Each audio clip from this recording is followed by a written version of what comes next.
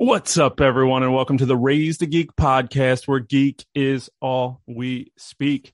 This week, we talk all about Batman: The Long Halloween, and by we, I mean Chris and Don. Let's go.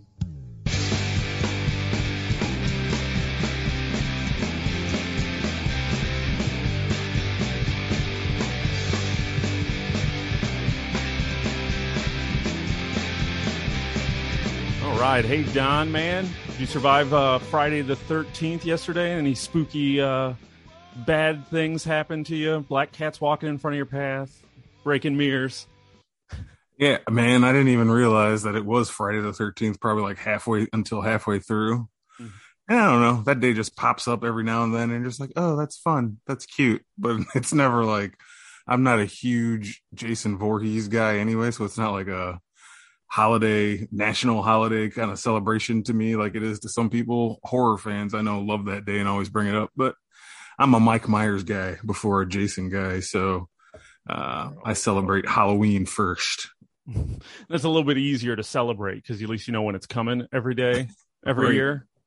Yeah, I remember when I was younger, like Friday the 13th, there was some thing with like computers. I remember my parents being like, we got to unplug all the computers because you'll get a virus or something. I had no idea what it was. I'm sure if you look it up, there's probably some like thing, but there was some kind of glitch that was supposed to happen. But I always remember, oh, tomorrow's Friday the 13th, go unplug the computers. And are you sure that wasn't like a Y2K thing, or your parents part of the Illuminati or something? I don't know. I don't remember what it was. I just remember it happening. And we had to unplug computers, back in the day, 20 years ago, 30 years ago.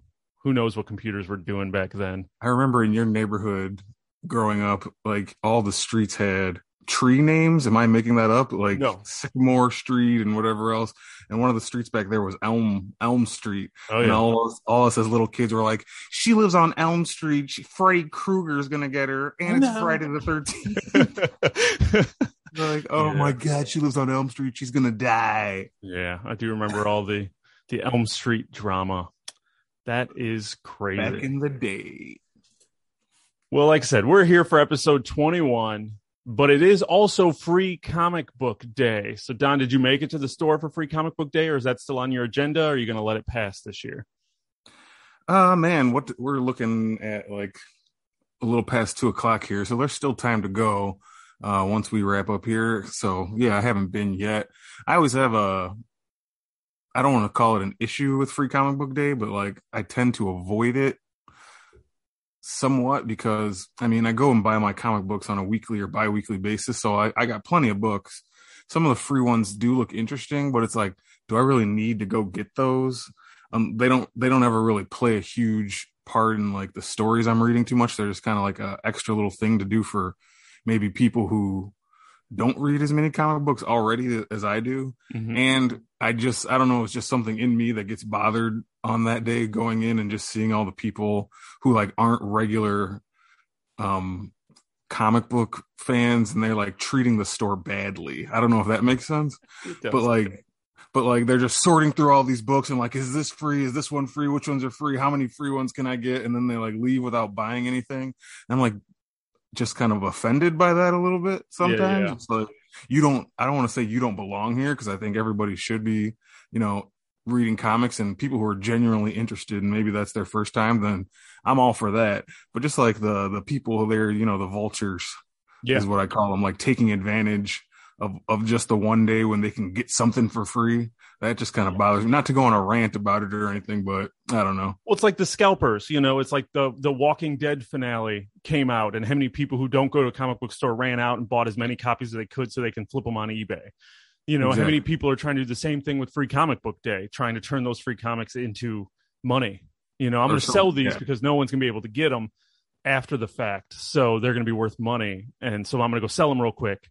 And it's like I said, it just, I understand what you're going for. Yeah. So I still may make it out. I have to take another look at some of the things that were released. I know there's an Avengers book. The Avengers Hulk book looked interesting. There was a Batman. Yeah, the guy Ryan Otley drew the Hulk, and he's cool, and he's going to be drawing the Hulk book coming up, so I was interested in that. Another book like the House of Slaughter intro. That's going to be a comic book like the spinoff to Something is Killing the Children. like the first kind of book up with that. So yeah, I'm gonna go take a look. Yeah, I was debating, seeing what my afternoon looks like to head on out there myself. But we have a lot to talk about. I might have already said it before. I'll say it again. We are talking about Batman: The Long Halloween today. Part 2 came out. We are super pumped about it. We watched the movie. We reread the whole graphic novel. We are ready to go. But first, we want to make sure you like, subscribe, and follow us on all podcast and social media services. Hit us a like, hit us a follow, hit us a subscribe. Grab your neighbor's phone, your significant other's phone, your partner's phone, your kid's phone. Subscribe to our show. Get us those subscribes because they definitely help. If you want to join the conversation, make sure you follow us on Twitter at RaisedGeek, or you can shoot us an email at raisedgeek@gmail.com. So definitely make sure you do that. So before we get into The Long Halloween, I do want to ask you a question, Don. So what you've been reading, watching, or playing? Oh, what have I been reading, watching, or playing? Man, the first thing that comes to my mind that I've kind of been into lately is a show called The White Lotus on HBO. Yeah, I mean, I've really been enjoying that show. And what's crazy is I didn't even know about it until it already had, I think, a couple episodes. I don't know if I'm the only one who does this, but sometimes when I don't have a show to watch, I'll like get on the old internet machine and just like Google, like, what's a good show right now? Like, I want to see what shows people are talking about that I maybe trending. Yeah, like maybe something that kind of fell through the cracks on me that I didn't know about or wouldn't have known about. And this was one that popped up, and I usually like HBO original programming. I think they're still one of the top makers of, original programming. And then I saw that it was created by, directed by, written by Mike White, who also did a show on HBO I liked called Enlightenment. Or was it Enlightenment or Enlightened? I think it was Enlightened. Yeah, with Laura Dern. And I really enjoyed that show. And, he's the writer he wrote School of Rock, which is like a guilty pleasure movie that I like. He's in that movie too. Like, he's an actor too. You'd recognize him if you saw him. That's the dude who was on Survivor. Yeah, he was on Survivor too, which is funny. Yeah, but he's like the creative mind behind this show. It's got a cast with not a lot of names you'll know. The main people you'll recognize is like Connie Britton, Steve Zahn, and Jennifer Coolidge.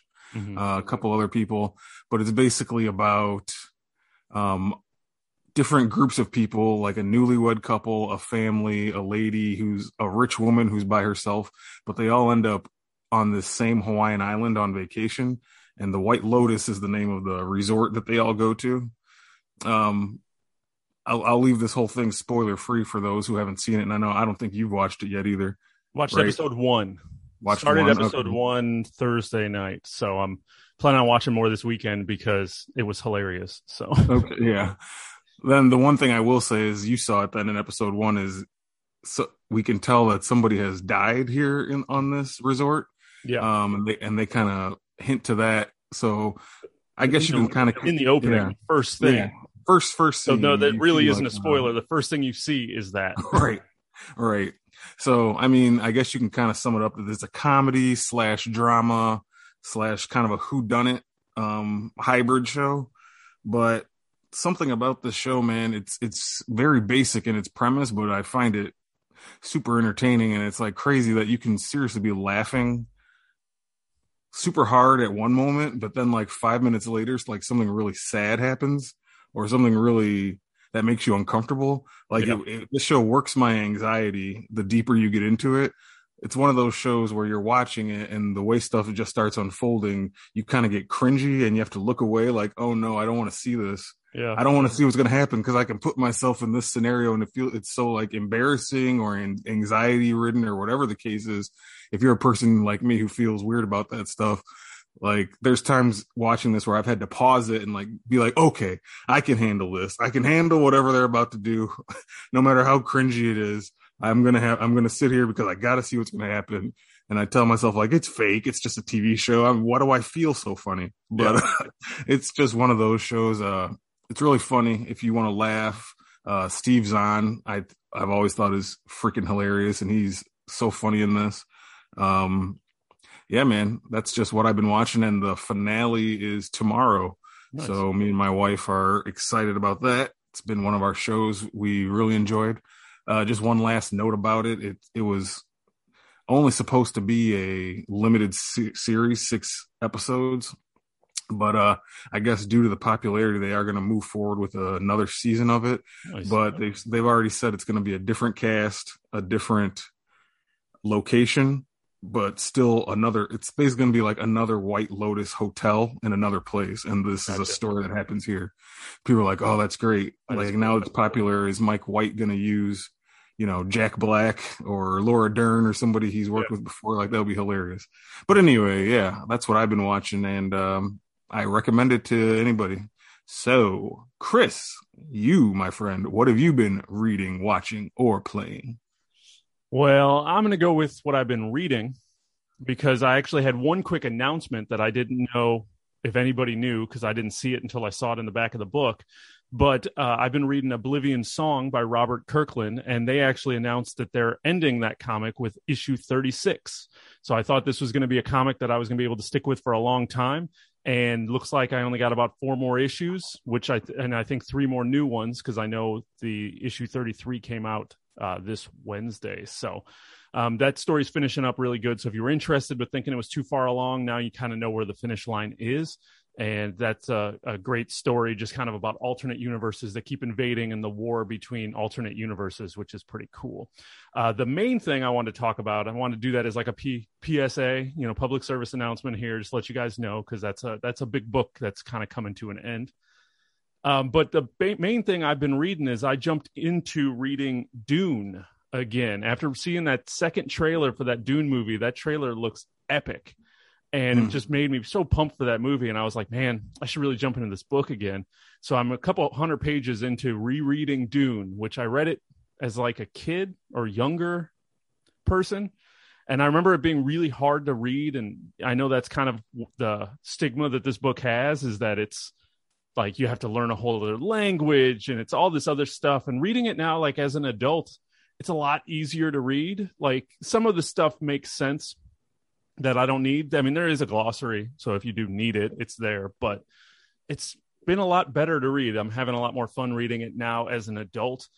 Dune was published in like 1965. It's considered a masterpiece, really just novel in general, but definitely within the sci-fi community of novels, it's like you don't really get much higher than Dune. And I think so many things have ripped it off like everything stems from Dune. Dune was kind of set up as this just like hierarchy of like so many things have ripped it off. So like Game of Thrones, you have that kind of intrigue where you have all these royal families that are all trying to be in power.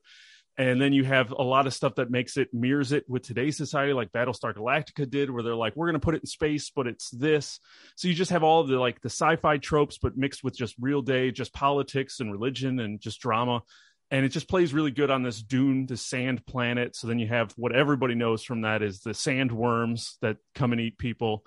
And it's just, I'm kind of really having fun diving back into it and wanting to try to get through it before the movie launches here in October. Granted, I don't think I have to finish it because they're only doing, I think the movie's only supposed to be the first half of the book, but I'm sure I'll finish it before then if I can focus.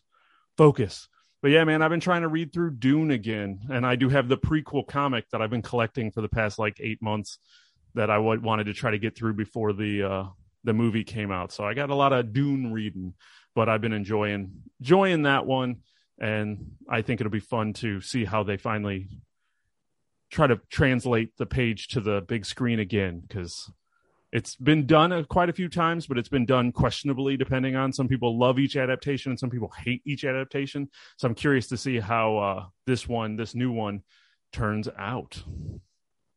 Yeah, man, that's cool. I'm not super familiar with Dune, and I've known that ever since, the trailer and all the hype started with this movie. It's got a huge cast. Everybody knows, everybody's seen the trailer. So it looks pretty epic. So yeah, that's cool, man. Yeah, so I've been having fun diving back into that one. The one thing that I did just read, and we're about to talk about it, The Batman, The Long Halloween. So I think it's time for us to talk about that. But before we do, we want to let you know this podcast is sponsored by Anchor.fm. All right, Don. So Batman, The Long Halloween Part 2, the animated movie, has now hit digital rental, at least. So we were both able to rent it digitally and check it out. Should be hitting the Redbox, and it's already out for full purchase digital as well. I'm not sure if the actual DVD or Blu-ray is out, but regardless, it is available to watch. So we watched it, and then we both went and reread the graphic novel in its entirety. So I wanted to kind of think we talk about The Long Halloween just kind of as a whole. I know we already talked about the first couple issues in the first movie, but I think we're probably going to have to dive into that just that little bit as well. But overall, I just was curious what you thought about Part 2 of Batman, The Long Halloween. Yeah, like you said, we did both watch it and both read the book, and we've already had an episode about Part 1, which you guys out there, if you haven't heard that, you might want to go back into our library and find that episode and check it out. We had a lot of fun talking about that as well. That first part covered 1 through 4, and this Part 2, I think, covers a much meatier section, issues 5 through 13 of the book. But yeah, just in general, I thought it was a successful adaptation. Still had the same kind of feel that carried over from Part 1. I was a fan of it. Personally, I'll get into it more so in detail when we talk about it, later, but I prefer the book still over the adaptations.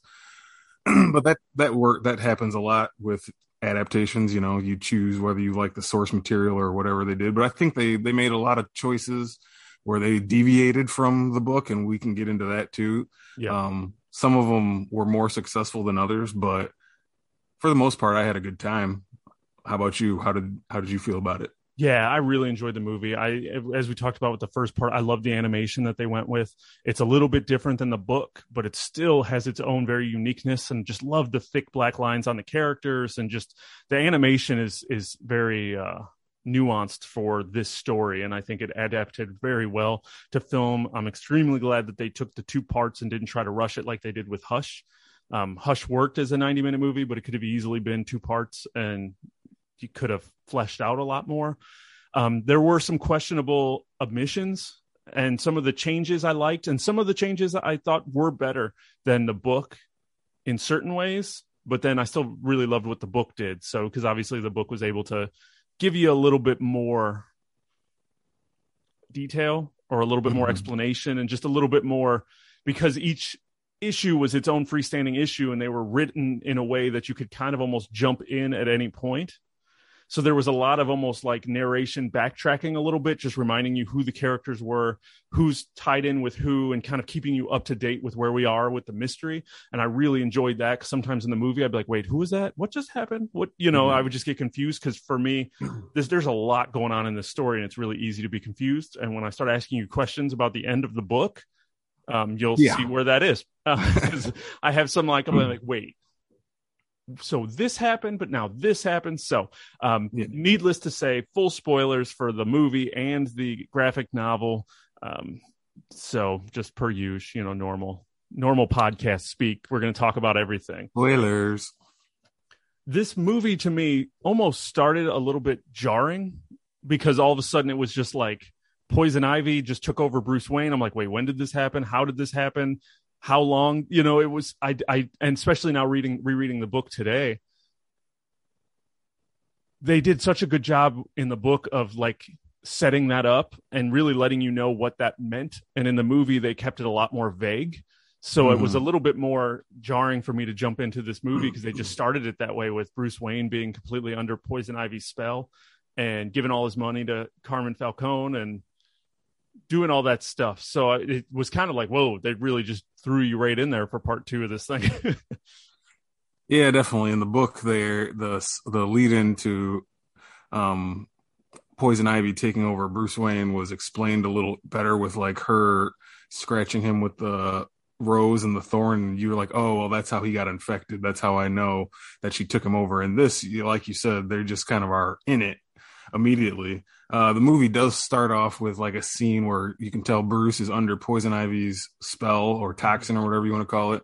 And that is one area where I did notice those thick black lines that you were talking about. Like immediately right off the bat, I was like, man, I forgot how good this animation in this is. It was really good. But then we do go into that scene and Bruce is under Poison Ivy's spell. And one improvement I do think that the movie made on the book was the amount of action in this scene. I liked this scene a lot when, you know, it's the same as the book where Catwoman swoops in and, you know, she's there to save Bruce. But in the book, it's just kind of like a couple panels and, you know, a couple kicks here and there. But this scene, man, like Poison Ivy's throwing out giant vines to try to catch Catwoman, and she's jumping all around, and it was really cool. And that's the point of sometimes a movie like can give it a little more pizzazz to the action scenes that were in the book. So I really did like that. But it was weird because they had like one thing, and correct me if I'm wrong, but the one real big difference within the book and the movie is in the book, Catwoman and Batman don't know each other's identity. But in this movie, they do. Right.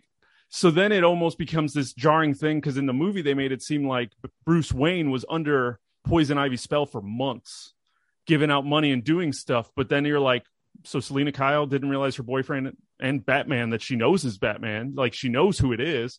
She wasn't able to figure out that he was missing. Like it made it for the length of time. Like in the book, it makes sense. Or in the book, it makes sense because Catwoman didn't know who Bruce Wayne was, and she was kind of just spying and then figured it out. So it was a little bit cleaner in that way.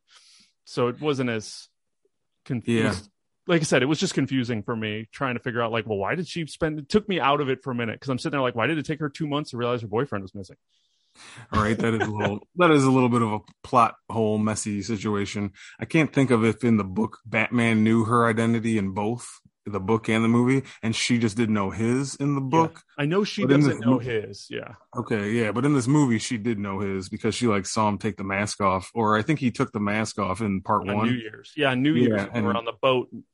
Yeah, we were kind of confused by that. Not confused, but like, whoa, they're not supposed to do that. That didn't happen in the book. Right. But either way, yeah, I mean, both scenes were cool in the book and the movie, but they did definitely take some liberties here, like they kind of did throughout the whole movie. No, it was a great way to open it up. It was a great way to get you caught back up with the where we were with the story, and it kind of sets up this film with the talking about the Bruce Wayne connection with the Falcones and talking about Thomas Wayne and his connection. So it definitely is an important part of the story, and I think that fleshing it out a little bit more with some cooler action was done really nicely. So no, it was a great opening. They just jumped right in. I'm like, okay, part two. I just wish they would have shown the one scene where Poison Ivy actually infects him. Like they could have just shown 30 seconds of her scratching him with a rose on Valentine's Day, and you could have.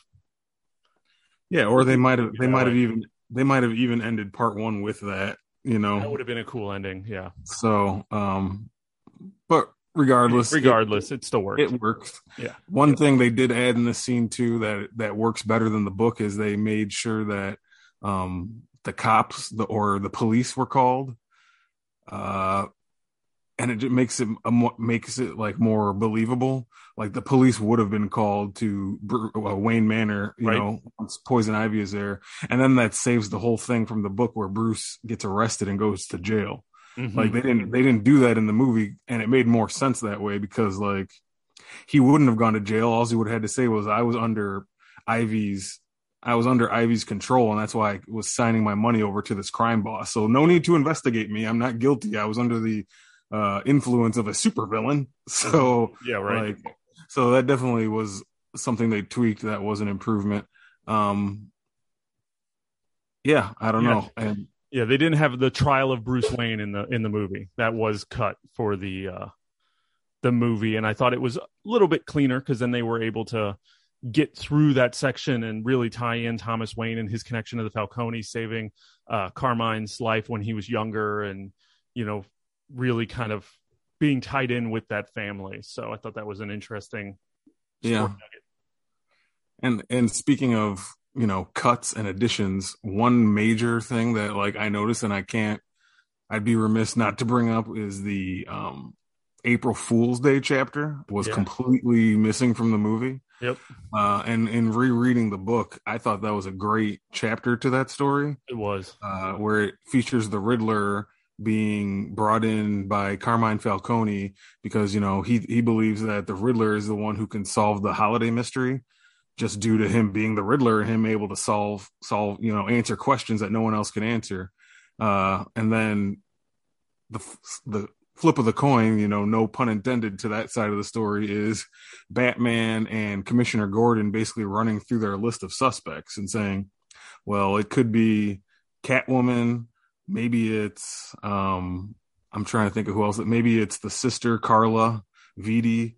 Maybe it's the Roman himself. And they even said, their last thought is maybe it's Harvey Dent, and Commissioner Gordon doesn't want to hear that, and Batman doesn't want to believe that, but you got to include him on the list of suspects. Right. But that scene was completely missing from the movie, and I kind of am disappointed now that I think about it, because I thought that was really fun, especially when Carmine realizes that Riddler is basically no use to him, and he throws him out, and the Riddler is confronted by Holiday in the streets outside. So, we as readers think he's about to die, but then Holiday doesn't kill the Riddler, and it makes sense because it's April Fool's Day. So that was like a great thread that I thought was really fun. Yeah. So it kind of feels like a missed opportunity to me a little bit that they didn't maybe include something like that. Riddler wasn't even in the book. Riddler wasn't even in the movie at all. No, and it seemed like they basically were kind of cutting the whole Falcone supervillain angle, like that whole thread in the book where he was the one that escaped Scarecrow and Mad Hatter. He was the one teaming up with the supervillains to try to figure out who Holiday was, and he was using the villains. And I don't think that was really made known, because in the movie they had Two-Face break everybody out. Did Scarecrow get out beforehand? Two-Face does eventually break everybody out in the book and the movie. But you're right, Carmine, they make it more obvious in the book that Carmine is paying off these supervillains like Poison Ivy and Scarecrow and Mad Hatter, what have you, which I always kind of thought was a weird thread anyway, because at the base of this entire movie is, we've talked about it in our first part, this book was written to be part of the Batman Year One era during that time period. Yeah. And the whole point is basically the evolution of crime in Gotham City from mobsters moving into supervillains. Because as soon as Batman comes along, now you got all these costumed villains that come along with him. And the struggle of old-timey mobsters like Maroni and Falcone having to deal with, well, now there's all these freaks running around. They always call them freaks. You're a freak. Yeah. They did the same thing with Heath Ledger in The Dark Knight. He's the new breed of crime. He's the freak, and the old mob bosses don't like that. So that was like a theme in this book. So I always found it kind of weird that Carmine did resort to working with Poison Ivy and using the Scarecrow. I guess that can kind of just point out, his desperation level at this point to kind of, because, he's tired of Holiday offing his entire family and his whole operation, basically disintegrating in front of his eyes. But, I don't know. I always just found that kind of interesting. I hear you. Because, his family wasn't the most excited that he was doing that. I kind of like it. But, for the most part, it being omitted, I don't think really took anything away. But it's just, like I said, with the book, it just obviously felt more fleshed out because they took the time to at least let you know that's what was happening. And here they still had moments of those things. Like, you didn't have the reason behind Scarecrow as much as you did in the book. Yeah. Some of even Poison Ivy, like, you knew you could put it together because she was having Bruce Wayne write off over his money and donate to Falcone, but at the same time, it wasn't the same. I lost my train of thought of where I was going with that. Oh man, I know what you're saying. But it wasn't like in the book it's told flat out for you, where in the movie you kind of had to be like, okay, you had to put the pieces together, and they weren't always the clearest, if that makes sense. No, it totally does. So I'm wondering. One thing I was wondering about is, because I know how I feel about it.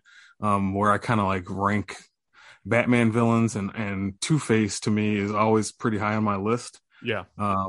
From, the Long Halloween book, his origin in the Dark Knight movie, and probably most importantly, like this is crazy, but going to the Batman the Animated Series, like I loved those Two-Face episodes, like where he was becoming Two-Face. He had like a 2-part. I still remember this. He had like a 2-part kind of story that was introducing him and taking him from Harvey Dent to Two-Face. And even in that show, like Harvey Dent was a character that was in the beginning of that, so you cared about him even as a kid. Even as a kid, I cared about Harvey Dent, and I was like, "No, Harvey." Yeah, man, and that was great. So I've always loved the origin of Two-Face. Yeah. And I kind of try to erase the Tommy Lee Jones depiction from Batman Forever, because that wasn't Two-Face. That was just Joker. He was Joker. Jim Carrey was Joker. We don't have to talk about Batman Forever. But anyway, I'm excited about the idea of Batman 89 coming out later this year and seeing if they do the Billy D. Williams. Oh yeah, Two-Face. I've seen art from that where it is the artist draws Billy D. Williams as Two-Face. I was like, that's great. Dude, because that would have been really cool, because obviously in 1989, not to go off on too big of a tangent, but Billy D. Williams was Harvey Dent, so they were planting those seeds like, oh, he's going to be Two-Face and we can do this story.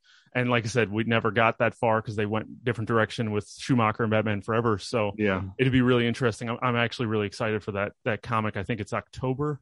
Yeah, it's coming soon. Yeah, I'm interested in that myself.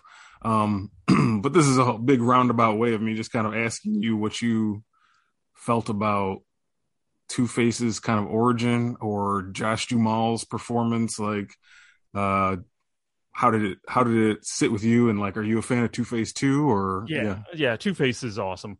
I thought they did a great job with this movie. I was so like just into his story, and I was really, especially as we got towards the end, because I didn't remember how the book handled the ending and who it really was. I didn't remember those details. So I was watching the movie trying to piece together the pieces. And I loved what they did in the movie, where they kind of started having Two-Face, like the psyche break started happening before the actual incident with the acid that fully broke him. Like, he was already hearing the voice in his head. He was already, he already kind of like hit his breaking point and was already snapping before. So this whole situation, I just love that idea of this whole situation already breaking him the course of this year. And he was already turning that way. And I loved the idea, because there was obviously in both the book and the movie, there's definitely heavy accusations thrown Harvey Dent's way of, is he the holiday killer? Did he go rogue? Is he doing this? Is that his like vigilante alter ego just because he's losing faith in the law? And I love that idea of Harvey Dent being Holiday, but not knowing he's Holiday, like having that split personality come in and be the holiday killer.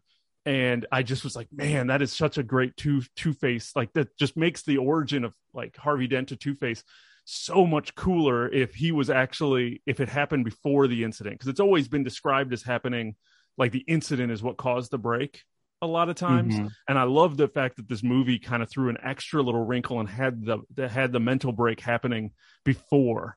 And it just seemed like, man, and I was so excited about that idea. I'm like, oh my God, that would be so cool if Two-Face was actually Holiday, but he didn't know it.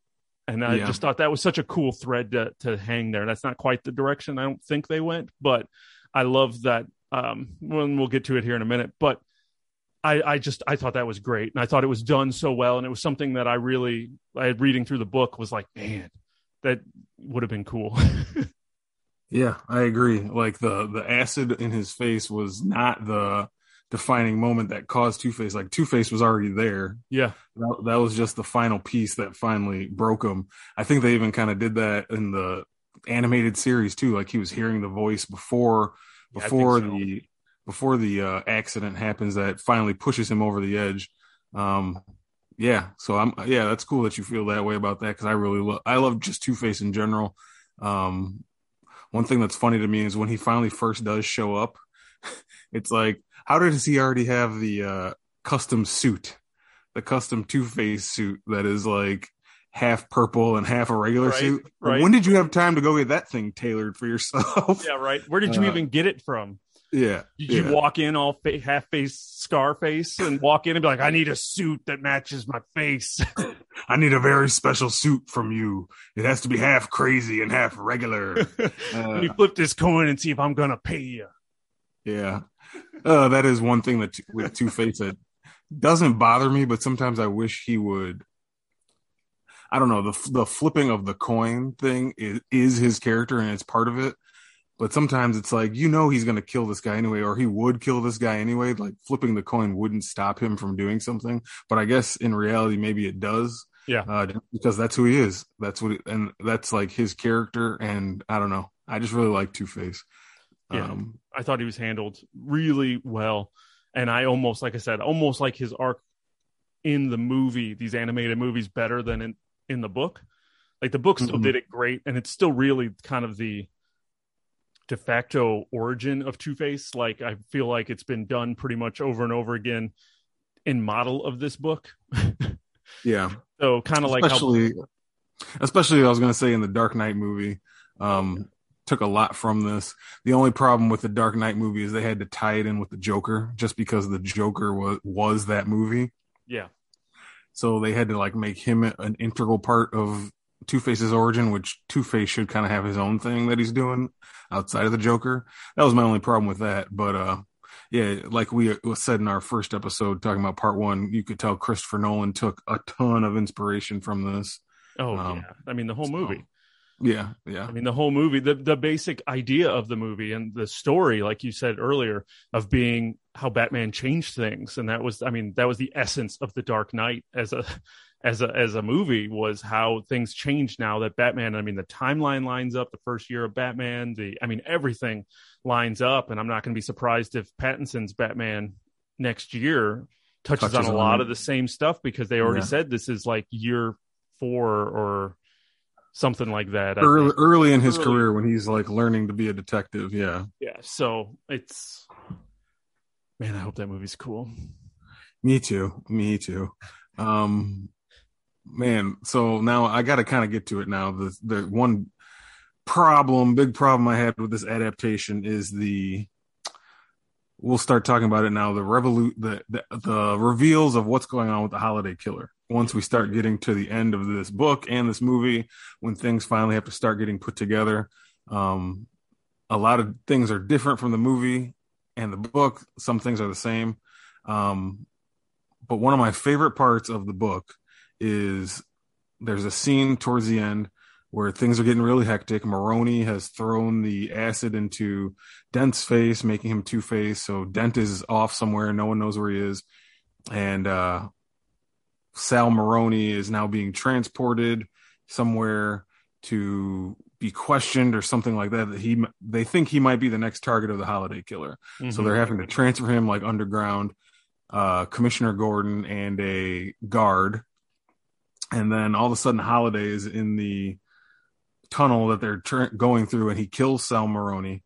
And it turns out, and the guard jumps to attack the Holiday Killer. Holiday shoots the guard. The guard goes down. He doesn't shoot Gordon, but Gordon takes his flashlight up towards the face of the killer. And it's like the last page of this issue it's revealed to be Alberto Falcone in the book.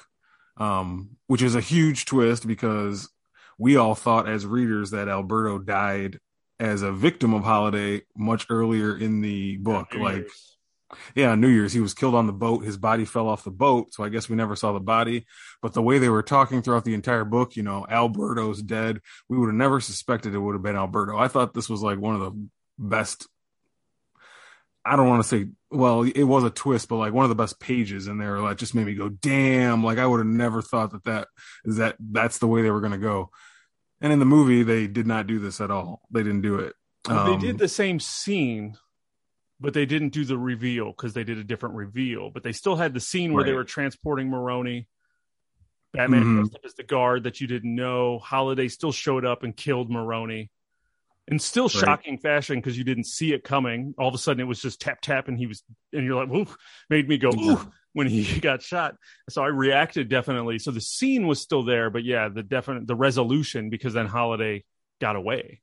Yeah. I mean, just to me, the page of yeah, the light being shown and it's Alberto's face was like one of the highlights of the book to me. I still love that to this day. And every time I see it, I like stare at it for, a good minute. I'm like, man, that's so cool. They did that. Yeah. And so them taking it out of this book, I mean, the movie, I mean, I know you can make liberties and make changes for an adaptation and kind of make it work for what you're doing. But I just kind of thought that was a missed opportunity, maybe. Even if that does get a little jumbled and a little confusing in the book at the end, which we'll get into. Yeah. But I just thought that would have been a fun way to go. But I guess they made a different choice. And it would have, depending on what you do. My thing that always gets me with those types of things is sometimes those reveals to me feel cheap. And then idea that it's like, oh, well, you picked a character that I thought was dead, so you took the piece off the table, and then you bring it back at the end and say, oh, here's who did it. And so I was really initially mad about that. Like, I was just like, oh, I could have never guessed that because you told me he was dead and showed me that he was dead. And, because in the book, they even found his body. The coroner was there, found his body, and they, declared that he was dead. So it's like he was not in mind. So then for me, like wanting to be the detective and wanting to solve the mystery, then I feel like you're cheating because you're going around. So it's one of those things. Now, when I sat and thought about it and was still reading through the book, they really still did give you all of the pieces that you could have guessed that. You could have figured it out. There was still the fact that the Holiday killer killed the coroner, which seemed out of character. They still had the things in there where the clues were there, and I just didn't see them in that way. So I do really ultimately enjoy the reveal post, but in the moment I was just like, but yes, the scene in the shot is awesome. Yeah. Just an iconic page to me that I wish could have made its way to the movie. But it worked out without doing that. They just found their own path to an ending. Which, depending on how you look at it, you might like it or love it or hate it, whatever. But yeah, I just kind of wanted to bring that up. No, I agree, because that was the big change. So then let's talk about what they did do for the movie versus what they did in the book. For the movie, for this ending, when we got our big reveal, and you, like I said, you might easily have to, I'm mixing them all up in my head too, so you might easily have to help me out. But their basic idea. I'm here for you, buddy. I'm here for you. Their basic idea is that it was Greta, Harvey Dent's wife. Gilda, sorry. Yeah. Gilda, see, you already got to correct me. That it was Gilda, Harvey Dent's wife, and throughout the whole movie, you saw them struggling and having issues and realizing there was more going on. And then they had a whole backstory set up that it was, this is after Harvey Dent kind of turns himself into Batman and Commissioner Gordon for being Holiday. Two-Face, yeah. Mm-hmm. Two-Face being Holiday. He turns himself in. And then Batman goes back to the house and relays through all the clues of Gilda being Holiday, wanting to know if she's done. And then she tells this story about how Alberto Falcone, she fell in love at college with him. There was a whole big thread about Oxford College and who went to Oxford. And that was one of the clues when they were trying to pin it on Harvey Dent, was who went to Oxford, because there was a tie that I forgot or missed as to why they were obsessed with Oxford, but then realized that his wife went to Oxford, and she said they fell in love and she got pregnant, and then she wasn't accepted by the family. So they basically messed her up and, got rid of the baby. And I think that's partially reason why this movie is rated R. Cause that was a heavy conversation that she was having with Batman there. And I was like, oof. For an animated. Yeah, that was a heavy conversation, but basically she just kind of got left. So this was her taking her revenge on the Falcone family for what they did to her. And so from my understanding is they were really just kind of saying that she was Holiday, and Harvey Dent might have figured it out towards the end. And like I said, I might be getting the book confused. Yeah, because what were they saying in this movie? For the ending meaning, like it does get a little confusing. You got to kind of remember in your mind what the book did versus what the movie did. Yeah. The movie, everything you just kind of laid out there, that it seems like they made it seem like Gilda was the only Holiday killer. Maybe Harvey did a couple, I don't know. it's very hard to explain. It's very hard to understand. And the book is vague too. So like I said, the book is extremely vague with it too. So, I mean, it makes sense and it fits thematically that you want to have still a little mystery hanging over the air as to exactly what happened. And I like that. But yeah, just trying to figure out exactly what they were trying to tell me. Well, in the book, Alberto is arrested, and then in his confessional with his dad, he basically says, "I am the holiday killer. I've been the holiday killer." But then when we get towards the end, the last scene of the book is Gilda again in her basement. Basically, Batman's not there this time. This is just her talking to herself, and basically running through the whole thing, saying, you know, she started killing people from the Falcone family because she wanted to spend more time with Harvey because he was so like wrapped up in his work as a district attorney and it was like taking over his life. So she found the names of people in his organization and started killing them. But then she kind of makes it seem like after killing Alberto or after killing somebody, that then Harvey himself started being Holiday, and she kind of figured it out from, she said, you know, your hair was wet. So that would mean that he was like in the water after he killed Alberto. So she's basically saying she was the holiday killer at first, then she stopped, and then Harvey started doing it too, and she figured it out, and they were both a holiday killer together. And it all kind of got very confusing because, like, if that is the true thing of what happened, then what is Alberto confessing to? Like, is Alberto then only responsible for killing Sal Maroni, or did he do anything else? And is he just saying he's Holiday because he wants to like defy his father? And it kind of leaves it open to interpretation, what you want to believe about it. Yeah. But that is kind of a little messy thing. Like, I rather have a direct answer on who Holiday is instead of like having to come up in my own head with who Holiday is. Yeah. And the other problem I have with the movie version is that whole scene with Gilda in the basement.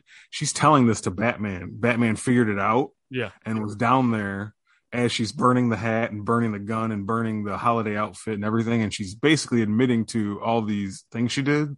And Batman basically says to her, like, I just need to know Holiday will never happen again. And he like leaves. Yeah. Like, Batman would never do that. Like, I thought that was a bad thing. Batman would never walk away from bringing her in, just because, you know, she has a sad story, which it is a sad story about what happened to her, but she murdered people. Like, he would have been like, you're coming with me. Yeah.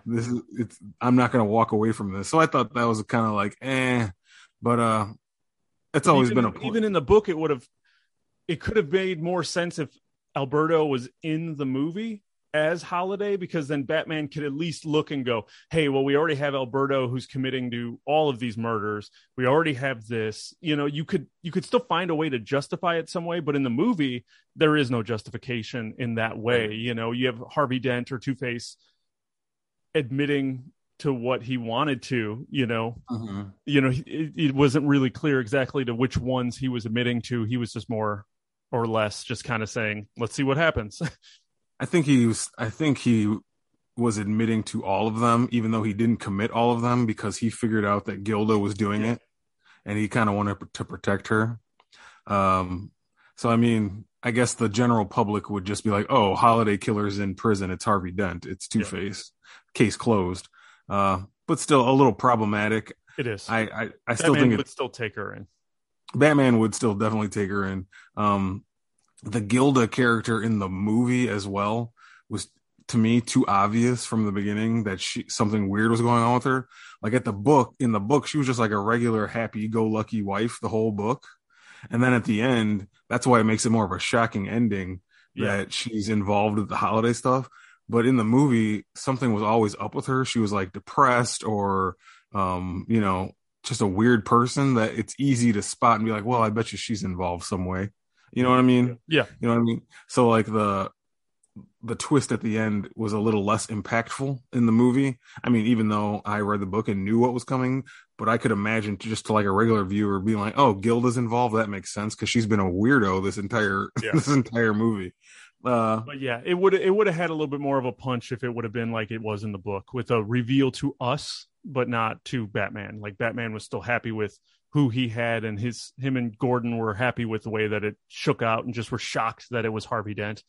Yeah. And not doing that. And even having that idea of Two-Face being Holiday and stuff and leaving Gilda out of it was, I don't know why I want to say Greta, but Greta Thunberg. Yeah. But I think it still worked, but Batman didn't need to be there for that monologue, having her give it away and then kind of say, hey, yeah, Harvey picked it up, like kind of exactly how it is in the last page of the book, just kind of explaining it.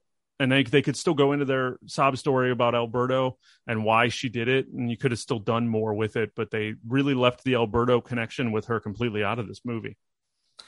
Yeah, they did. So they definitely took their liberties, and one way might work for somebody and the other way might work for someone, or you may like both endings and think they made an improvement. But all in all, I guess it kind of just wrapped things up pretty well for me, in both ways. So yeah, if I would have never read the book and just watched these two movies, I would have loved it. Yeah, and I still do. Like, this was a great adaptation of a very complicated story and a long story, and it's awesome that it got the two parts that it's needed to fully tell it. I think those animated movies are bestly done when you're going to do an adaptation of such rich source material that has so much like nuance and so much mystery. Giving it two parts and really going in that. I understand the urge to want to tweak some stuff just due to the idea to keep people like us who read the book on our toes. And I don't mind that, because you know what? We still got the book here that we can go read and check it out. So it's just such a great story. And I enjoy sometimes the creative freedom. If it's 1-to-1, then, what's the point of watching the movie? Yeah, this is true. So yeah, I had a lot of fun with this adaptation. Love the book. Still, I've said it before, it's like my favorite Batman story. Yeah. It's the rereading this and watching these movies has got me wanting to go back and read Dark Victory, which is like the sequel. Wondering maybe that'll get a animated adaptation someday too. I haven't read that book in a long time. I don't know if I ever have. Yeah. You got to get on that. And, it makes me excited about the Long Halloween special comic that's coming in October, like a new story based in this world from Jeff Loeb and Tim Sale. Makes me even more excited for that. I've already told my comic store, like, put that down. Like, when it comes out, I want it in my pull list. So I need to do that. Yeah. So I don't know. For me personally, I had a great amount of fun with this. DC animated movies tend to be pretty good. Like, you don't think that animated movies can be as good as, maybe live action, but in reality, they really can be, and they can do a lot of things that live action movies can't do. So I personally recommend this to people who maybe you're a fan of Batman or you're a fan of murder mysteries. I mean, if you've listened to this whole podcast now, we've just told you everything that's going to happen. But the mysteries won't be there as much, but you can at least see how it unravels. Yeah, it's a fun time, man. A fun time. Yeah, and I'm excited for it to hit HBO. Since all these animated movies seem to have found a home there. So I'm excited to watch them again, like back to back, have it one big marathon of both of them. Once it hits HBO, and or if they decide to release it, I'll pick up the disc of this if they do it. I did that with The Dark Knight Returns. They put both movies together into one big super movie and put it on this big deluxe like Blu-ray with all kinds of bonus features and stuff. And I picked that up and watched. That's how I watched that movie, and it was awesome. And I would love the opportunity to do that with this one, but I don't know if they're going to release it, especially since those movies have two different ratings. I don't know how you do that. Sure. But I guess you just rate the whole thing R and put it out. So keep my eye open for that. But I figured HBO Max in a couple months it should hit, and it should be great, man. Absolutely. We're on the same page there. So I hope you guys enjoyed listening to us talk about Batman The Long Halloween. If there are any other comic adaptations or anything that you want to hear us talk about, make sure to hit us up on Twitter at RaisedAGeek or shoot us an email at raisedageek@gmail.com. But Don, I think that's going to wrap us up this week. So until next time, I'm Chris.